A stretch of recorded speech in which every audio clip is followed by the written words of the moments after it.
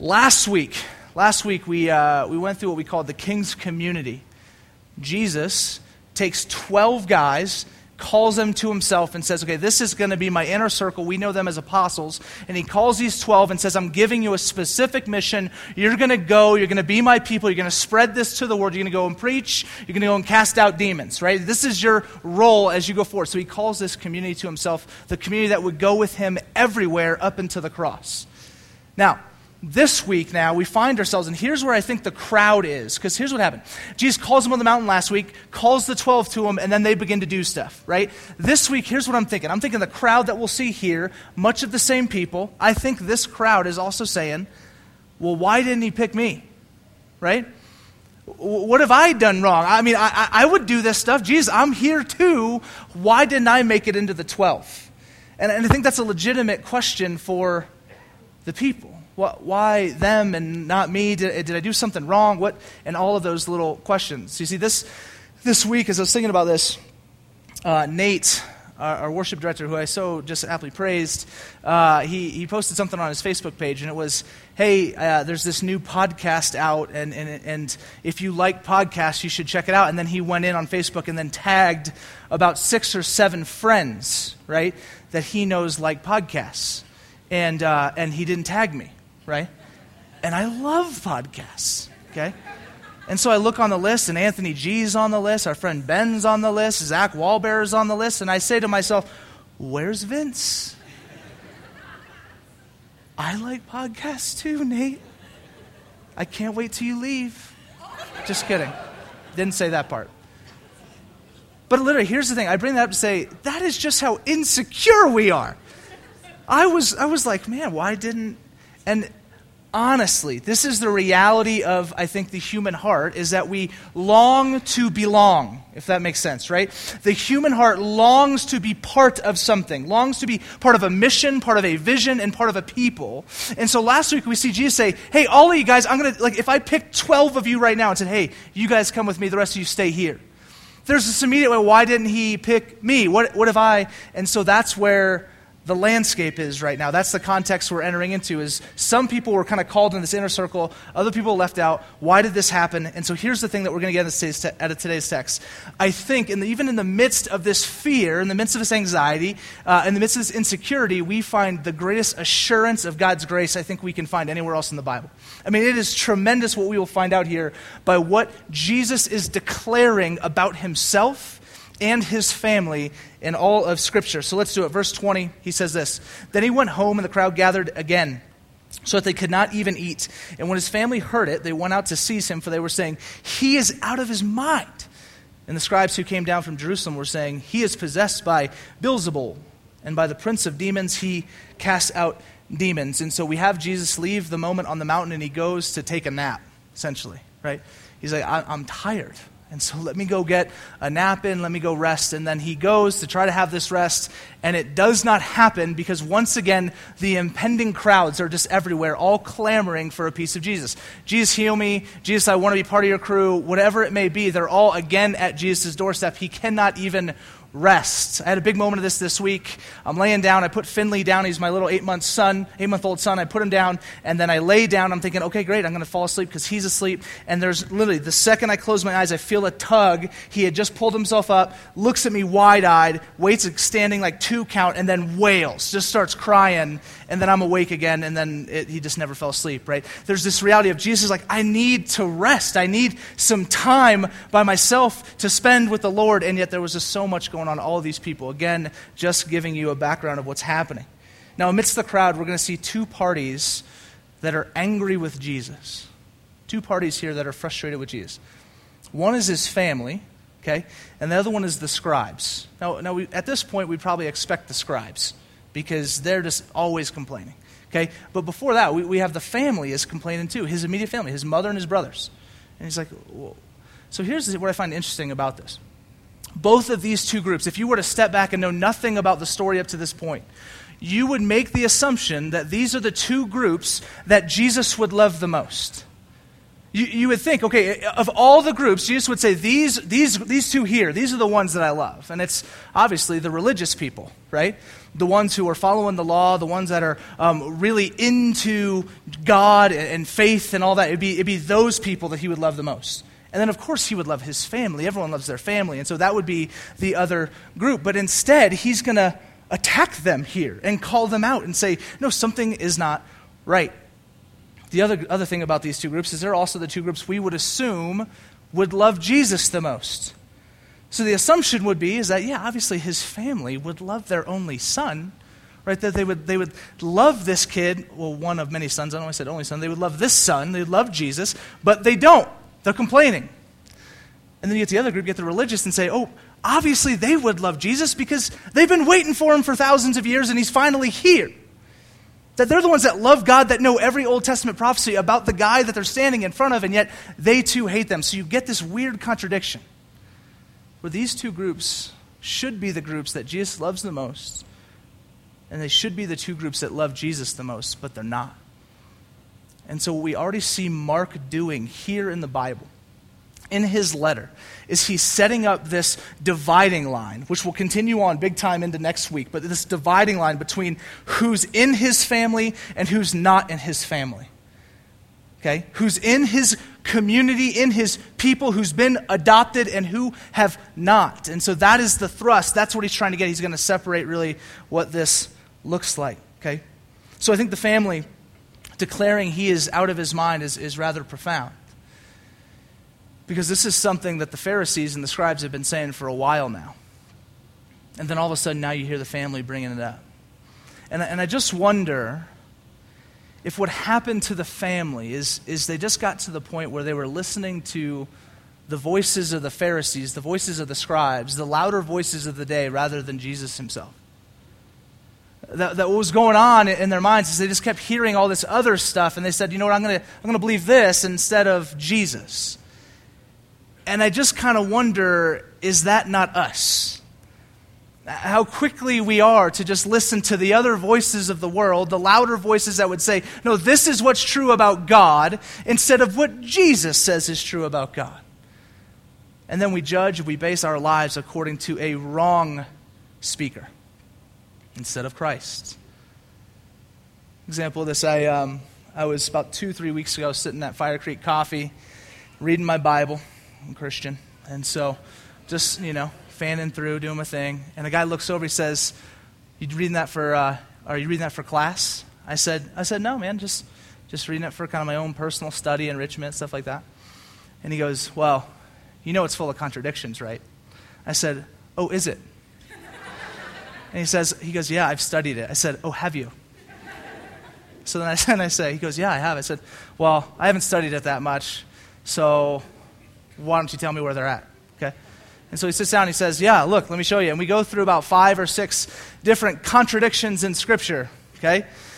And I don't want to come up here and say that they were wrong or silly or ridiculous or worthless or pathetic or silly or dumb or groundless or none of that. But they were, okay? And so we just go through, and I said, listen, man, I said, I get what you're coming to. I think you're coming in from a different angle, different bias here. But let me just ask you this question: where'd you get that information from? Like, why do you think that it says this and not this? And he says, oh, I read some stuff. I said, well, where'd you read it? He says, just online blogs and stuff. I say, oh, online blogs and stuff. Okay. I said, because that is the epitome, right, of just perfect textual criticism in our world today, is someone's blog of a guy who's probably at home right now on his couch, okay? And you know what? I take that back, because some of you write great blogs. But this guy who probably wrote the blog that was wrong, he's on his couch somewhere doing nothing, okay?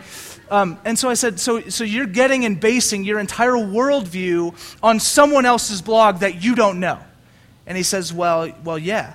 And I said, he goes, would you not do that? And I said, well, I don't know, man. I said, I'm gonna go ahead and put my trust and my hope in a book that's been around for over 2,000 years, that has stood up to every textual criticism and scrutiny of all time, and it is still the most read, translated, and important book that history has ever seen. Right? Amen. And he says, well, it's good for you.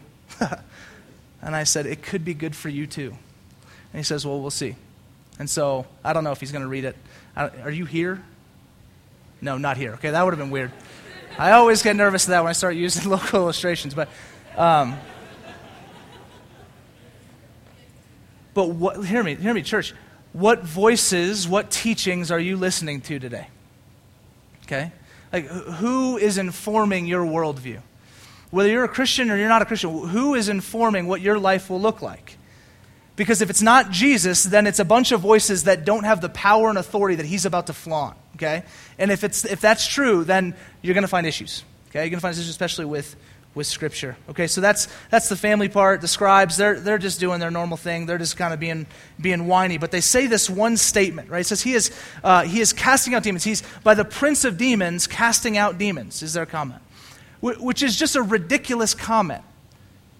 They're literally saying, okay, this guy Jesus is, by the power of Satan, casting out Satan's men. As if Satan would want that, right? It's just a silly argument. It makes no sense. This is the equivalent of, this is Gandalf invoking the power of Sauron to get rid of the Uruk-hai. You know what I'm saying? Right? This is Yoda, okay, using the dark side power, right, to get rid of the stormtroopers. I mean, this makes zero sense, and yet they are we're going to get him. We're going to get Jesus with this one.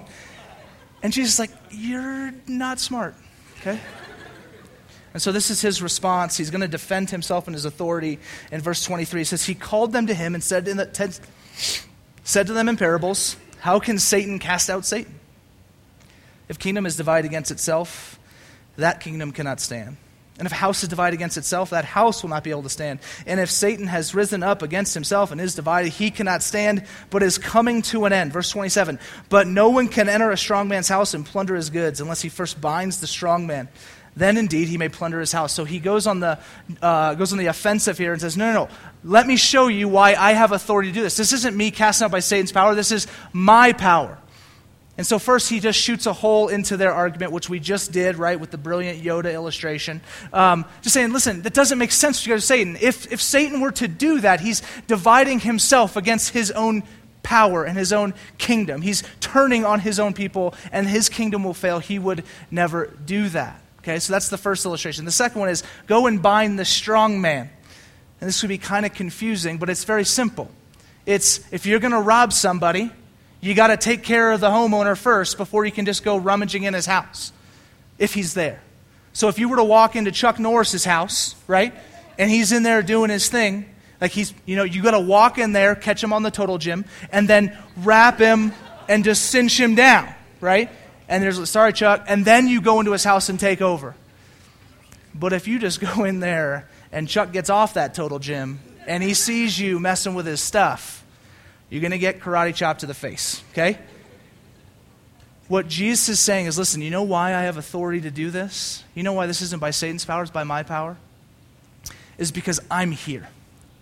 And because when my kingdom came, which I'm saying my kingdom is here, it has arrived. When my kingdom has arrived, I have bound Satan. I am the king of this universe. I am the king of this land. I have authority. He does not. I do what I want to do. Jesus is the King of Kings, Lord of Lords, and he casts Satan into a bound state that he can just come in and he can begin to work what he wants to work. And so he can cast out any demon he'd like. He can reach out and call whomever he like. He can heal whomever he likes. Okay? And so he's, listen, I've come in. I've bound Satan. I'm not doing this by Satan's power. In fact, I've bound Satan. I do this by my power alone. So Jesus flaunting this power is very important because it's that same power that is calling you today, saving you today, restoring you today, and asking you to continue to be part of his family. It's that same power and that same authority that he calls us this morning. That he's calling the people out here. Who do you belong to? Which family are you in? What side of this dividing line will you find yourself? Okay. Now, he brings the hammer in verse 28. He says, truly I say to you, all sins will be forgiven the children of man, and whatever blasphemies they utter. Whoever blasphemes against the Holy Spirit never has forgiveness, but is guilty of an eternal sin. For they were saying he has an unclean spirit. So truly I say to you, in other words, what I'm about to tell you is going to be hard to believe. Anytime you see Jesus kind of listen, and a lot of the Old Testament rabbis would do this too. Truly, I say it's a hard teaching, but what I'm about to tell you is true and accurate and right and good. Truly, I say it's equivalent of when we say, honestly. Someone asks you a hard question, like, well, honestly, and then you insert whatever the answer is, which I do always find kind of funny, because do you lie the rest of the time? So that's the only, honestly, because normally I lie, this is what I'm going to tell you, right? Jesus is going to come in with a very hard teaching and is easily one of the most debated and controversial verses in all of Scripture. Is there truly a sin that is unforgivable by God's grace?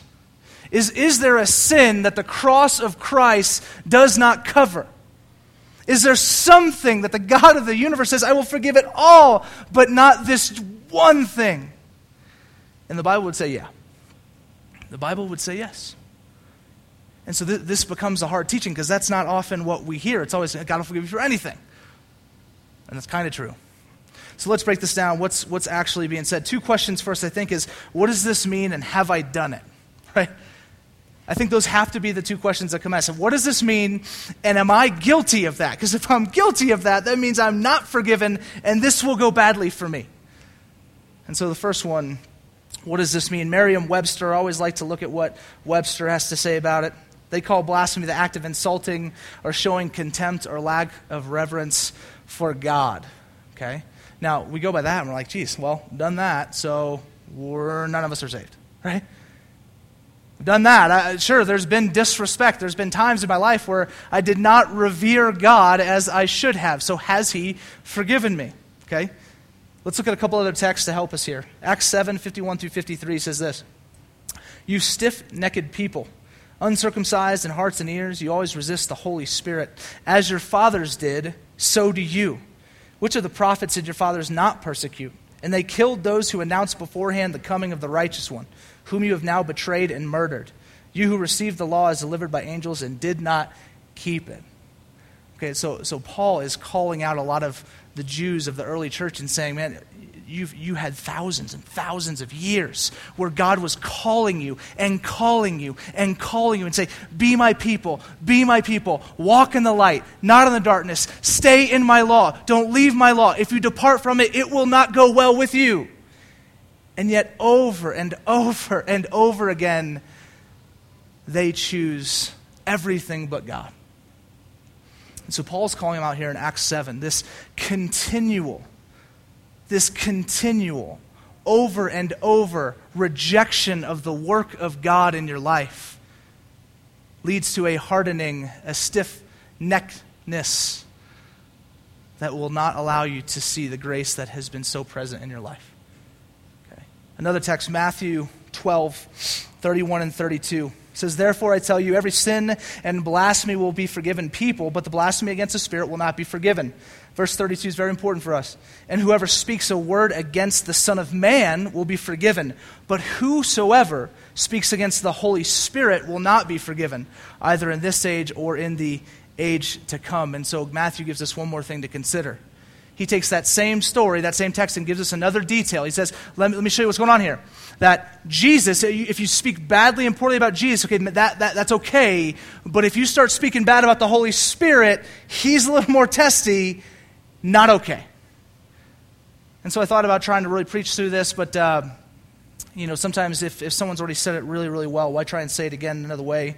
I want to do a quote from the theologian, Professor Wayne Grudem, who says this about this text, says, one who asks to be forgiven for disrespectful words hastily spoken against Jesus will be forgiven. But blasphemy against the Holy Spirit, that is the persistent and unrepentant resistance against the work of the Holy Spirit and His message concerning Jesus, this, Jesus says, will not be forgiven. The person who persists in hardening his heart against God, against the work of the Holy Spirit, and against the provision of Christ as Savior is outside the reach of God's provision for forgiveness and salvation. Okay. So Jesus, again, in this very tough, controversial teaching, is defining even more the dividing line between who's His family and who's not His family. And a new detail, a new wrinkle in this dividing line is if you have lived in a continual, unrepentant rejection of the work of the Holy Spirit in your life to say, I want you, I'm calling you, come be mine, leave the idols of this world. If it is continual, unrepentant, then the grace of God is too far out of reach for you. You have hardened your heart too far. Okay. Now, if this is true, what does that mean for us? Okay. If it's true, if there is a sin that God will not forgive, what do we do? First, let me say this. It's in no way that he doesn't want to. It's in every way that you don't want to. You don't want him. You don't want his grace. You don't want his mercy. You don't want his forgiveness. And so you've gone after other things, and you've rejected the work of God, and the Holy Spirit's calling on your life. Okay, let me just make sure that's clear. Now, a big question for us then is, how many times must I reject before then I've committed this sin? How do I know when I've become too hard? And the answer is, we don't know. The answer is, I have absolutely no idea. At what point is a heart too hard to ever receive the gospel of grace? I don't know. The other day, Finley, again, I just love this little kid, but Verity was on one side of the room, and I'm on the other side of the room, and we plopped him down in the middle, right? And then we started competing for his affection, okay? And so I'm on one side, and I'm, Finley, hey, come here, buddy. You know, I'm like whistling and just anything, like he's a puppy, right? And he's just, and so he's doing this, you know, and he's like doing this, and he's just so confused, like, you know, this poor kid. And so I'm calling to him, hey, come to Daddy, come to the Father, come. I'm calling you here. And then he went to his mom, okay? And that happens every single time. I mean, like, I just had no chance. I have no milk. And so, amongst other things, like, she's honestly like the best mom ever. But so he chooses her. He chooses her. And I said to him, Finley, if you do this 10 more times, I reject you. Okay? That's it. You're no longer my son. There is no more forgiveness. Okay? Obviously, did not say that. But here's the reality in my heart. He could literally walk to Verity every single day for the rest of my life. It would not change the desire I would have to love him. That I would always and always and always do anything I could possibly do to bring him back to me. Doesn't matter how many times he rejected, how many things he said. As he gets older, if while he goes to mom he says some choice, it does not matter. There's nothing that he could do that would ever cause me to say, I don't want you. But there's a lot that he could do to say he doesn't want me. And so again, this dividing line has some details to it. Okay. This dividing line has some descriptors to it about what it looks like, who is in his family and who is not. Okay. This is very important. So I want to say this. If you're asking yourself, well, have I done this? If you're asking yourself right now, well, man, have I done that? Have I rejected God to the point where I don't even care anymore? The reality is, I would say this. If you're even asking yourself that question, the answer is probably no. That if you're sitting here and you're like, gosh, have I done that? No, because you're already thinking, I wish I could go back the other direction. That's a work of the Holy Spirit. You just repent and come to the Lord. And so this teaching is tough and confusing, and I can only imagine what it was like for the people who heard it. These Pharisees, these scribes who have continually rejected Jesus already early on in his ministry, to his family members who have now begun to reject him, to the scores of other people that would do it, that this teaching becomes very hard. But I know this, again, the grace and the gospel of Christ extends pretty darn far. Okay. So let's wrap this up. Verse 31. And his mother and brothers came, and standing outside they sent to him and called him. And a crowd was sitting around him, and they said to him, your mother and your brothers are outside seeking you. And he answered them, who are my mother and my brothers? And looking about at those who sat around him, he said, here are my mother and my brothers. For whoever does the will of God, he is my brother and sister and mother. Okay, so his family comes running to him. And now if we look at the language plainly, we would think, oh, they're coming to maybe ask for forgiveness. Maybe they just heard what he just said and said, oh my gosh, we've been hardening our hearts, and so we've come to seek you and to repent. But every other time we see this word seeking in the New Testament, all throughout the Gospel of Mark here, it is always with the intent to thwart Jesus' work. It's always with the intent to stop Jesus from doing what he's doing. And so they're not probably coming to say, Jesus, we're sorry, take us back, we want to be part of your family. No, they're coming in again to just continue to stop the work of Jesus and halt his witness to this world. And so they have not repented. They have not turned around. And he says this to them in this ultimate, just, man, I couldn't imagine what it would have been like just for the family to hear this, to say, hey, you know what, my true family, the people that are truly my mothers and brothers and sisters, they're the people that do the will of God. They're the people that hear the calling and work of the Holy Spirit and they respond and say, I'm in. They're the people that hear and realize that every single day there is a calling on the life of the human being to be adopted into God's family. And so will you? Will they? And that's the question for the entire crowd. Where do you stand? What side of this? Are you family or are you not family? Because he's calling family to himself, and that means some things. There's a dividing line, and so where and how are you going to navigate that? What does that look like for us? I think at the end of the day, this passage is so beautiful to me and gives us such a great assurance of the grace that we've received, because it's ultimately a passage about adoption.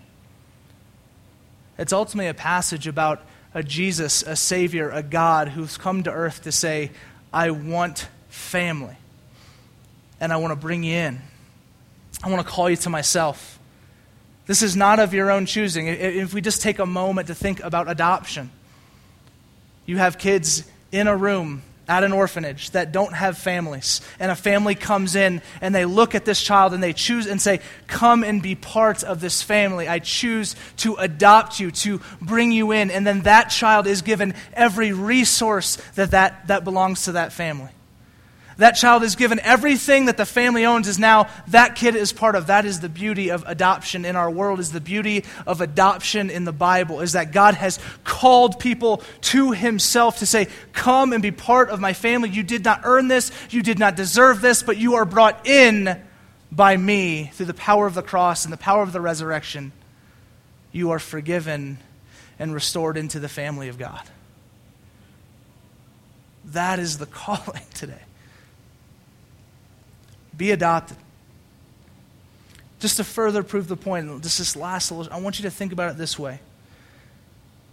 This is a story of you leaving today, walking out, murdering someone's son, going to trial, that son's father coming in, taking the sentence for you, going to prison for you. You leave out the courtroom and the mother stands there and says, hey, I want you to come and be part of my family.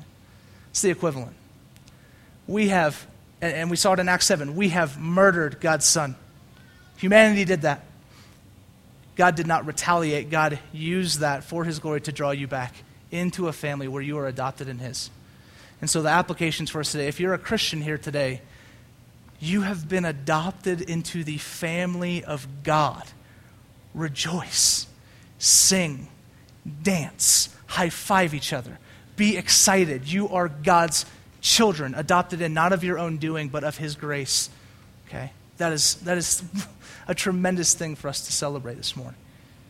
Also, Christian or non-Christian this morning, I do believe God is calling all of us, either as Christians to be a greater part of the family, that God is calling you to more than you're already at now. He's asking more of you than he's asked before. He wants to show you more of his mission and how you are to love people and image God in this world. He's calling you to that. So Christian, do not stop the work of God as he tries to sanctify you and make you more like Jesus. Stop chasing after other idols. You have the Savior of the world in your corner. And stop rejecting the work of God in your life, even if you're a Christian. He wants to transform you, wants to renew your mind, wants to move you that your life would be a living sacrifice, all of life, all for Jesus, all the time. And so continue to allow him to do that work. Do not thwart it like the family and the scribes have done in this text. Non-Christian, if you're here, thanks for being here. Please, I plead, stop rejecting the God's work in your life. He's calling you. He's saying, come, be part of my family. I love you. I die. And if I couldn't prove it through me dying on the cross for you, I proved it through raising from the dead 3 days later to show you I'm the only one with the authority to have it all make sense. And so if you're here and you've just never given your life over, maybe today's the day.